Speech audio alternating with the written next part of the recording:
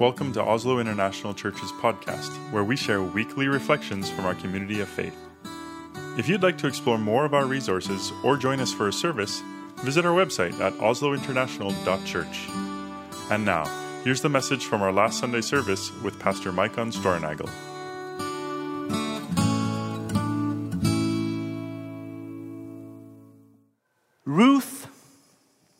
Ruth, James, and Jane walk into a pub. They get a table, and they order some drinks.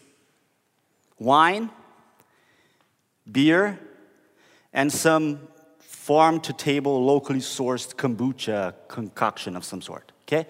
Who ordered what? And you're all now both wondering what on earth I'm talking about, and also kind of curious about the answer, right? Who ordered what? It sounds like the start of a joke, right? It sounds like the start of a joke. Ruth, James, and Jane walk into a pub. What's the punchline? But it's actually our setup for the semester, for our semester ahead. We have been for a while now talking about the book of Psalms. We do that every summer in OiC. Summer got a bit long because we were still figuring out some things. And we are still in this sort of year-long theme in which we've been exploring the liturgical calendar a bit closer and just paying a bit more attention to that. Started all the way last year when we started with Advent, and this is what we call the cycles of Advent, and then we went through Epiphany and talked about that, and then we went through Easter and through all of these different. And then when we came into what is called the season of Trinity, we started with the Psalms. And that's still the season we're in. We're going to talk more about that later. But now we're going into the next thing after Psalms, and we're going to talk about Ruth, and we're going to talk about James. We're going to spend some time diving into the letter of James, which is part of the Christian collection of writings in our Bible, so the stuff that was written after Jesus and after the first century. And we'll also spend some time diving into the book of Ruth, which is part of the Hebrew Scriptures, so the older part of our Christian Bibles.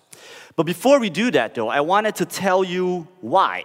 Before we go and spend time with James and spend time with Ruth, I wanted to tell you why.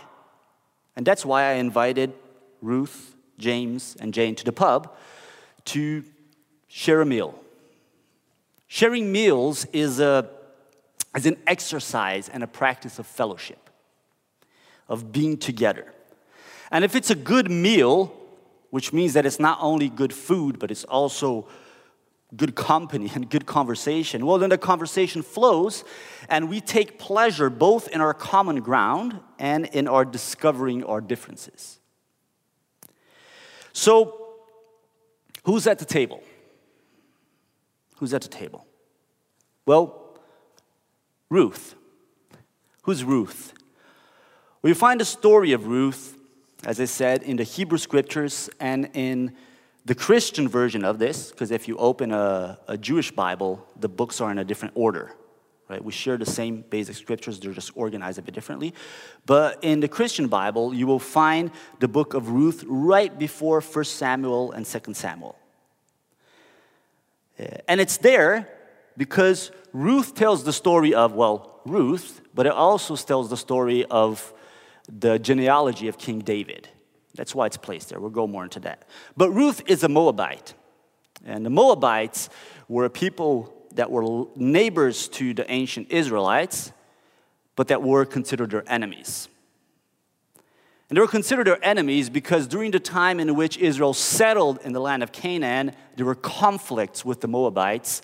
And the Moabites were accused of not being hospitable with these wandering people who were still without a land. And because of that, there's a whole bunch of stuff in the first 5 books called the Pentateuch of the Bible about how Moabites are just bad people and you should not deal with them. And they're our enemies and we will never forgive them.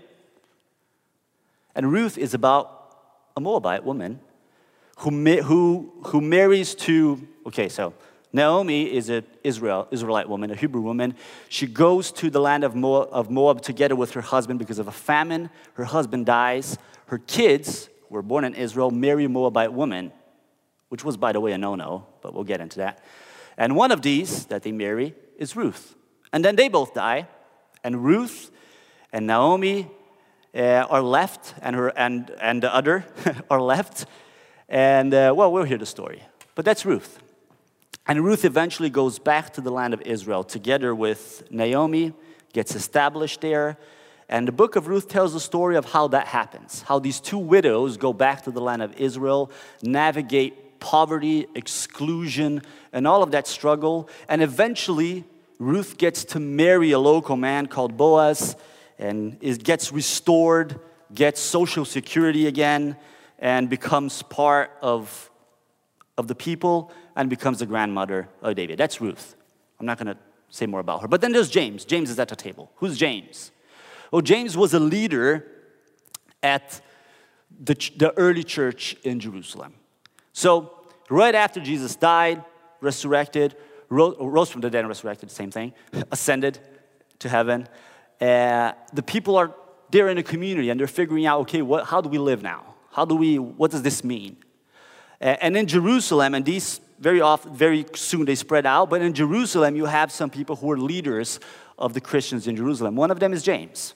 And James, there's discussions back and forth who exactly were James, because there's different people. There are at least two important James in the New Testament.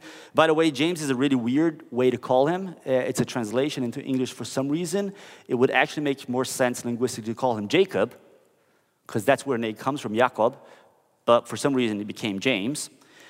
So we'll just call him James to avoid confusion. But James is spoken of as a half-brother of Jesus. Now, exactly what that means, we don't know. It's one possibility that he was a child of Joseph from before Joseph married Mary. We don't know. But anyway, he is understood to be a half-brother of Jesus. He's the family of Jesus, which means that probably, by what we know, he was very resistant to Jesus in the beginning, because we get those stories in the gospel. But eventually he came around. He came to believe that Jesus was the Messiah, and he became a prominent local leader in Jerusalem. And James was so important that he is actually named in the Council of Jerusalem, which was one of the first times in which the church had to gather and make some important decisions and write some official documents which had to do with if non-Jewish people could be Christians or not. That's James. And James also wrote a letter called the letter of James, which we find in the New Testament. And the letter of James, what is interesting about it is that it's a letter addressed to the churches. So it's not addressed to a specific congregation like you get often with Paul writing to the Romans, to the Galatians, or to a specific city. The letter of James is what we call a circular letter. So it was meant to be sent around, and especially James very likely had Jewish Christians in mind, because those were his flock. Those were the people he was used to dealing with. And it's one of the oldest letters of the New Testament, written already probably in the 40s or 50s of the first century, right? That's James. But what about Jane? What about Jane? Well, Jane is Jane. It could be Joe. It could be Janice. It could be Ulla Nurman. I don't know. Jane is you and me and someone else. That's Jane. Jane is someone figuring out life and work and relationships, and maybe faith plays a role in all of this. So that's Jane. Welcome to the table, Jane. And what will they talk about? What could they talk about? What do you talk about when you meet people in a table for a meal? Try to find a common ground, maybe. So maybe they could talk about metaphors. Maybe they could talk about metaphors. It's an exciting topic for any dinner party, right? I don't know, maybe I'm in the wrong family. Keep on talking about metaphors. But James is definitely into it. James is definitely into it. Metaphors, figures of speech, images to speak about something. And the letter that James wrote, the one that we will spend some weeks talking about, is packed full of metaphors.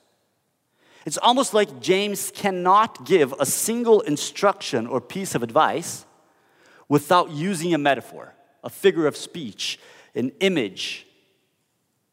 It's all over the place. So James is all in, yeah, let's talk about metaphors. Ruth doesn't really speak in metaphors.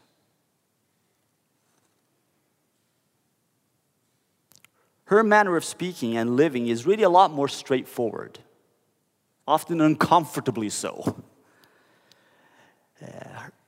The metaphor person in the book of Ruth is Naomi, her mother-in-law. Right? Naomi is the one who does metaphors even with her own name. When they're returning to Israel, she goes, "Oh, don't call me Naomi anymore, because Naomi means pleasant, calls me Mara, which means bitter." So Naomi is playing around with metaphors with her own name as well. Not Ruth. But even if Ruth doesn't speak in metaphors, the story of Ruth has a strong metaphoric meaning for the traditions that tell it, that repeat it, and that interpret it. The story of Ruth is full of stereotypes, as I mentioned already, right? Ruth is a Moabite widow, a foreigner of a hated ethnic group, and a widow. And she's with Naomi, who is also a widow who has lost both her husband and her sons. And in the way that society worked at the time, it means that she was completely destitute, because any right to care, to land, to any of that things was always through the male. And if there's no male connected to a woman, she was completely destitute. No land, no one to take care of her, no economy, you're done for. Very much a stereotype. She didn't just lose her husband, she lost her husband and her 2 kids. And then she moves to Israel, and there's Boaz, who is this guardian redeemer who owns land and is honorable. It's full of stereotypes. And the whole book, the way the book has been told of, is often, maybe if you grew up in a Christian setting, you've heard of this story through talking about Boaz as a guardian redeemer. And that becomes a metaphor for Jesus. That's how this is often used, right? So even though Ruth doesn't speak in metaphors, that's how it functions. The story is so full of stereotypes that it's almost like a play on a stage. We'll get to that when we spend more time with Ruth. But what about Jane? Well, Jane is just looking and smiling and sipping on her beverage. You thought I was going to give you the answer there, right? This is all very interesting, Ruth says. But she doesn't feel like she has much to say. So Ruth wonders if perhaps the topic of metaphors can feel too abstract. So in Ruth's straightforward manner, she says, well, it's not really about how people talk about what should be done. It's about how you lean into the doing. How you live it, how you do it, how you express what you believe is right with your very body. And James nods emphatically. He looks like one of those dashboard dogs. He's like, yeah, that's it. That's what we're talking about. Ruth knows what she's talking about. She has a wonderful speech in the beginning of her story, which is very often quoted in faith context. Your people will be my people, and your God will be my God. Often quoted in weddings, even though the story isn't really about romance, but we'll get to that. But where you see the strength of Ruth's faith and beliefs is not in that speech per se, but it is really in her deeds. It is what she does, where she puts herself, how she acts, what she does with her body, going places, working hard under the hot sun, being there. That's where it shows. That's what changes things in the very society and cultural context and community where she is walking into. And James? Well, James has actually been accused of arguing too strongly that faith must be expressed in deeds. Famously, the reformer Martin Luther had reservations about James because James is so emphatic in saying that, and maybe if you know one quote from James, this is probably the one you know, faith without deeds is dead. If you ever heard that, that's from James. But what about Jane? She doesn't know what to say. She doesn't know what to say. So she orders another round of the thing she's drinking. And she finds James a bit scary because he speaks so intently. He's an intense guy. And she admires Ruth. She agrees that one should live out what one believes. But how does all of this hang together? Like the metaphors y'all were talking about before, the things we do, deeds, you called it, James? And well, faith? How does all of this hang together? That's Jane's question. Because Jane says, we were invited here by this pastor guy. I'm the one who put them all in that room. And my question is, what does faith have to do with it all? Or maybe I can ask it differently if I'm going to be honest, says Jane. Where's God in all of this? Where's God in all of this? And James and Ruth, surprisingly, they sit up and go, right? It's really not that obvious, is it? Believe us, we get it. So here's the thing with Ruth and James that we don't often notice because these writings are, well, they're in our Bible. Sometimes we just brush through this and we don't even notice these things. But here's the thing. God is remarkably absent from the book of Ruth. And Jesus is not nearly as present as you would expect in the letter of James. And this is what I mean. God only shows up in speech in the book of Ruth. When people say, for instance, when Boaz says, may God bless you to Ruth. But the narrator does not mention God. And God does not show up as a direct actor. You don't have anyone speaking directly on behalf of God as you have in the prophets. You don't have the narrators saying God did this or God did that. You only have people referring to God in speech. And that's it. Which means that our understanding of God as an actor is theological. It is not literal. Now James only mentions, this also, we just fly by, right? But James only mentions Jesus a couple of times in his book. I think 3 times. That's it.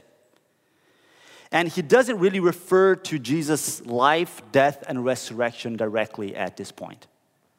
He just goes, he refers just sort of indirectly to Jesus.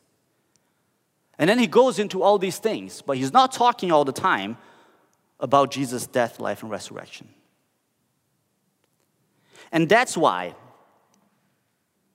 Ruth and James are in the pub with Jane. Because the question we bring with us into this semester is a question about faith in time and in history. And also a question about faith in our time and in our history. It's the question of faith for what we could call ordinary times. Ordinary times with all their tragedy, all their beauty, and all their sense of silence, maybe.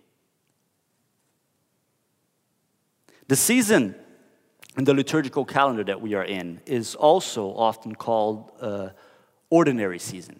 In the Anglican Church, for instance, it will more often be referred to as the ordinary season, not the season of the Trinity. That's how the Norwegians call it in the Norwegian liturgical calendar. It's the same season. You can find both names. But it's often called the ordinary season before Advent comes. Now, it's a bit of a misuse of the name because it's actually called the ordinary season because the Sundays are ordered. But it's kind of an interesting play with the words. Because the thing with the ordinary season is that it's the season in which nothing happens. And it's the longest season in the liturgical calendar. And nothing happens.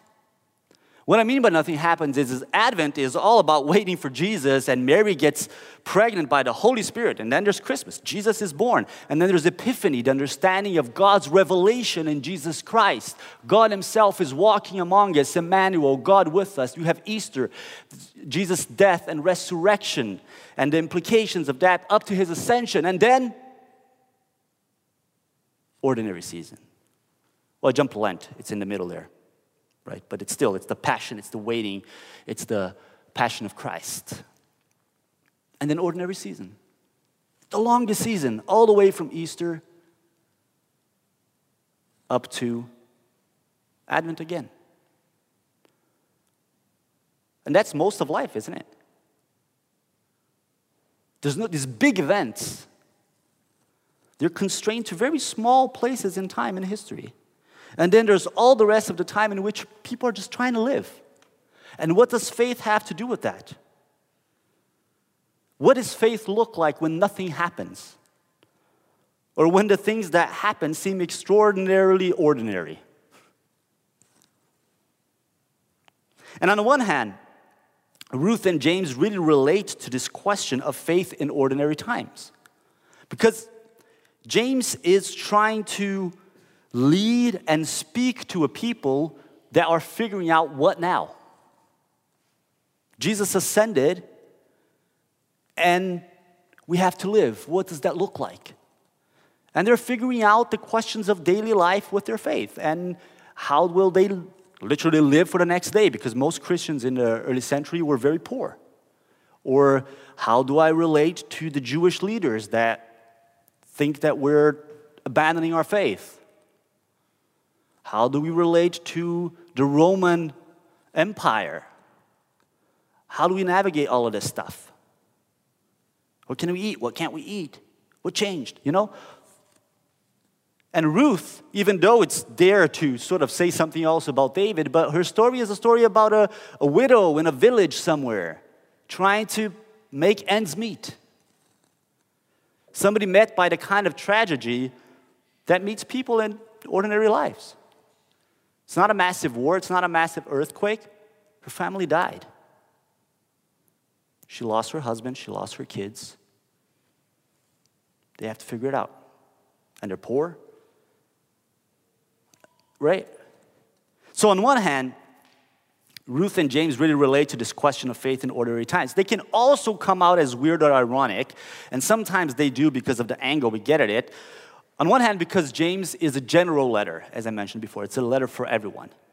And it's always risky to apply general instruction to specific situations, just like that. And if we try to do that with James, then it becomes a bit off. And we'll see why.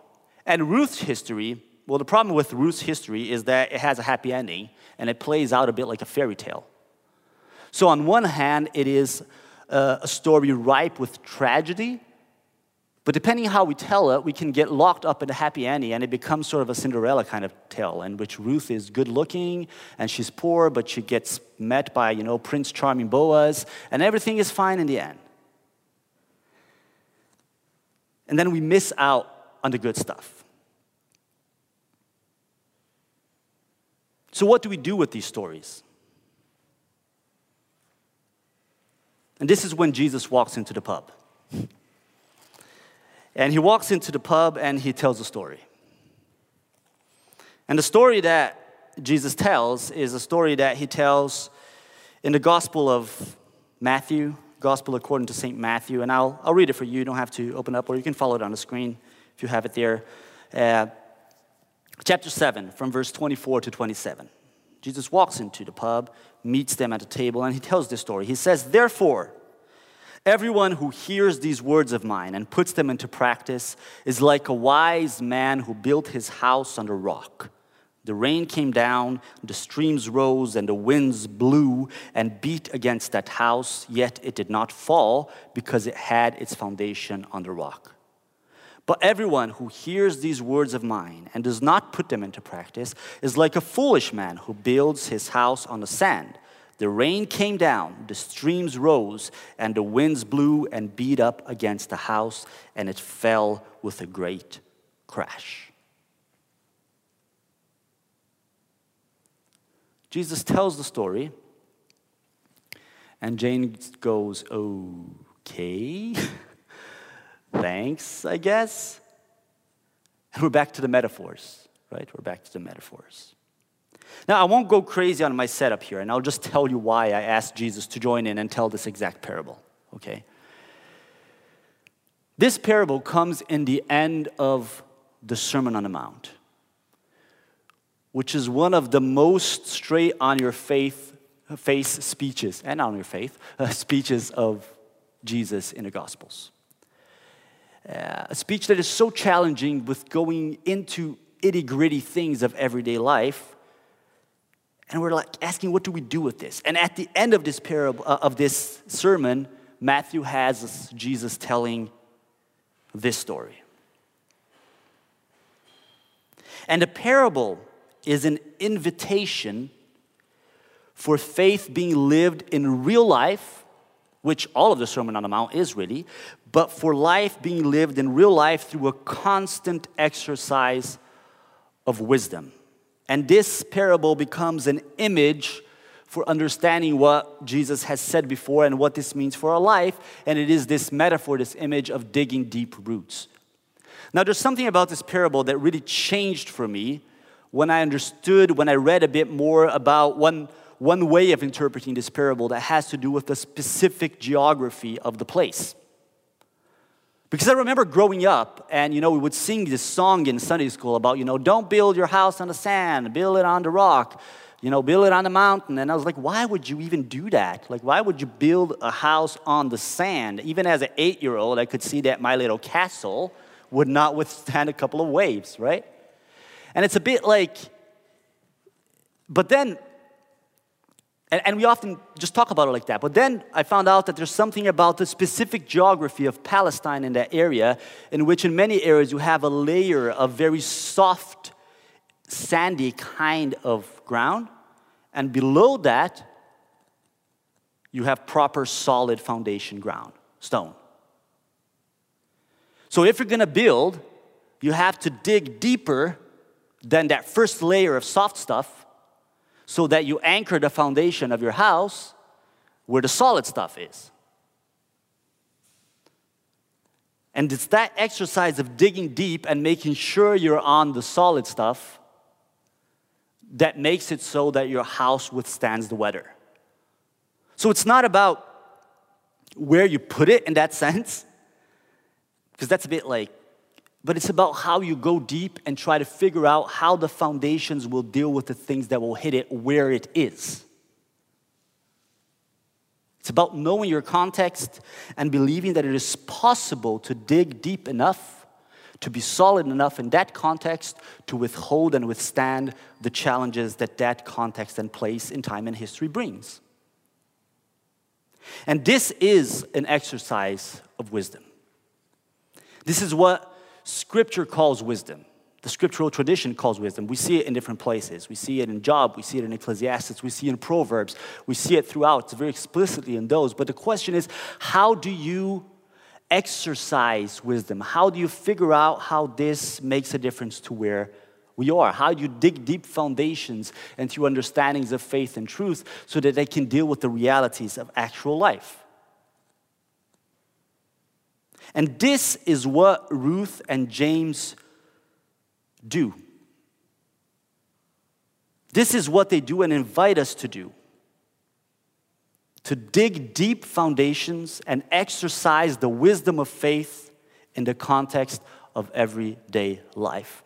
If you want to get that about them, if you want to understand what they're writing and their stories in this way, we need to pay attention to what they're doing, and not just to what's being directly said. We need to pay attention to the story. We need to pay attention to the exercise. We can't come to it expecting to come out with one-liners that will tell us exactly what to do in our situation today. We need to pay attention to the story. We need to pay attention to what's being done.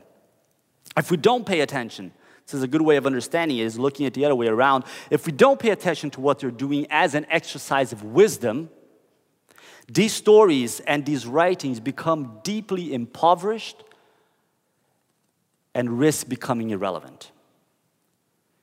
If we don't pay attention to the story of Ruth and what's going on and get too hooked up in the happy ending or in that beginning, well, Ruth gets her agency removed. And we don't get what's happening to that community and to herself by the way she is living, by the way she is being in that context.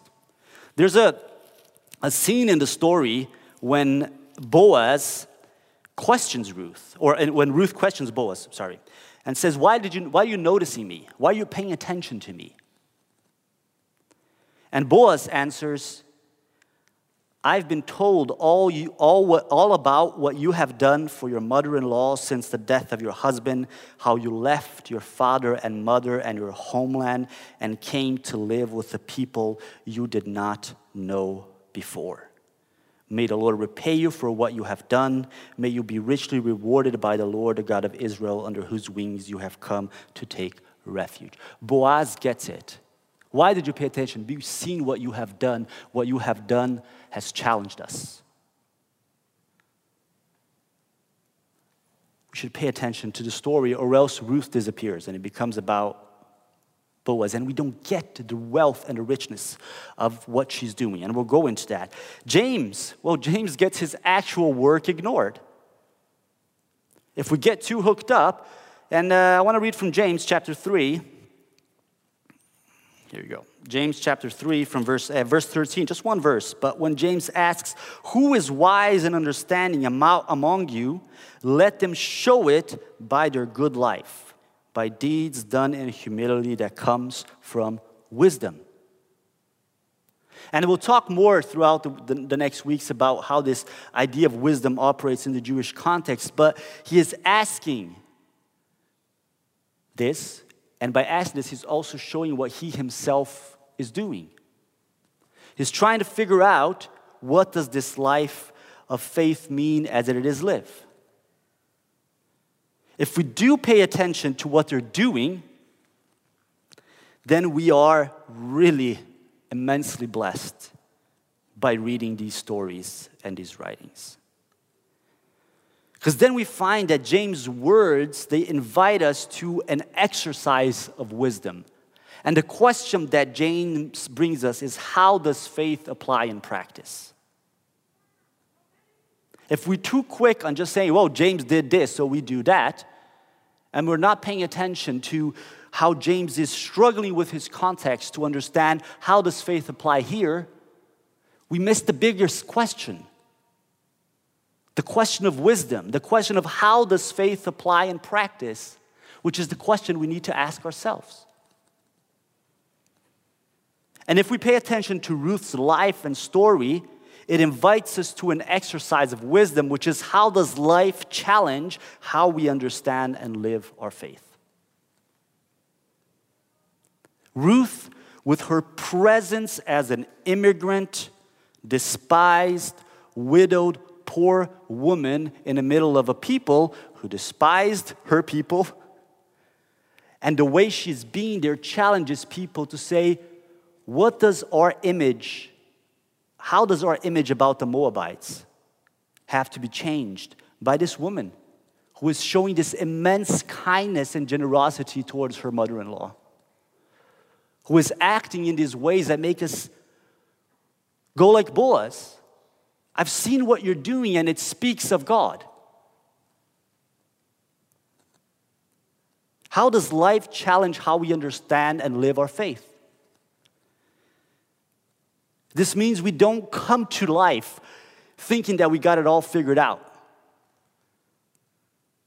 because we have stuff written down. No, we come and bring these things together in an exercise of wisdom. How does faith apply in practice? How is it lived? How is it embodied? And how does life challenge how we understand and live our faith? And that is what Jane is trying to figure out. That's what she's trying to live out. How does faith apply in practice, and how life challenges how she understands and lives faith? And they're all gathered there because they believe, in this image, in my head at least, they believe that there is wisdom in faith and in scriptures. You don't see God as described as an actor in the book of Ruth, but you see God. You don't see Jesus being referred to directly in the letter of James, but he is there. They believe that there is wisdom in faith and in scriptures, in these stories, and that it can lead us to live and to live better in community and towards the communities around us, better in Christ, better into eternity and how eternity is here. That's why they gather. That's why they make sense around this table. And we, in any case, as a Christian community of faith, we believe that there is wisdom in faith, there is wisdom in scriptures, there is wisdom in these stories we tell and these songs we sing and these prayers we mutter. There is wisdom, there is the possibility of working out faith into life and life being part of our faith. That it is possible, that there is a wisdom that is profoundly anchored in a God of love. Not just the love of God, but a God of love, of God who is present. A wisdom that believes that it can be expressed in the world. And a wisdom that must be anchored in this loving God. Because that's what keeps it on the road of compassion and hope and kindness and of actually being transformed. And we'll see how that plays out in Ruth, how that plays out in James. How these two books are, in one sense, very uncomfortable. Ruth, if you dare to go into the itty-gritty of it and don't just get the fairy tale part of it. And James, if you dare to work with it, it's one of the probably one of the most avoided letters of the New Testament because it makes us so uncomfortable. But they believe that it's possible, that that exercise is worth it. So Ruth, James and Jane walk into a pub and they order drinks. Wine, beer, and kombucha. So who ordered what? My answer is Ruth ordered beer just because beer is made of barley and the whole story is about the barley harvest. And James ordered wine because it's first century Israel and that's what people drank. That's what Jesus gives to his disciples. So you can think that he's presiding Holy Communion. He's a leader. So he orders wine. And Jane ordered kombucha because I wanted to make her millennial or Gen Z or whatever she is. I don't know. I don't know what these things are. But she's like trying to figure out life now. But it doesn't really matter, right? It doesn't really matter what they ordered. It matters that they're around the table. And that's what we do as a community of faith. Both metaphorically and literally. Like literally when we gather around the table of the Lord for Holy Communion, when we gather for church coffee, when we gather in our homes, or when we just gather like this and we're not around the table, but we're sharing the stuff that nurtures us and we're sharing the lives we move in. And we're trying to figure out. And we need to keep on trying to figure it out. We need to keep on sharing. We need to keep on coming. That's what we want to do with Ruth, with James and Jane on these coming weeks. But that's what we want to keep doing. That's what we have been doing. And our prayer is that we may discern the ways in which the Spirit is with us as we do that. And that we may discern it in our minds, that we may discern it in our relationships, that we may discern it in our bodies.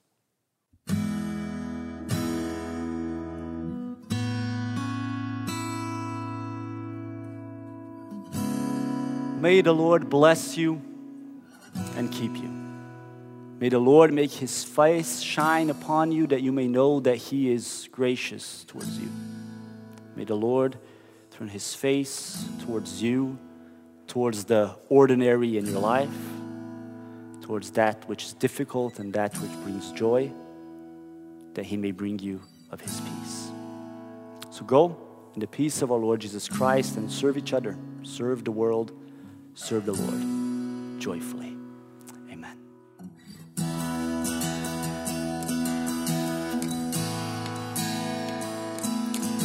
Do you want to stay connected with us?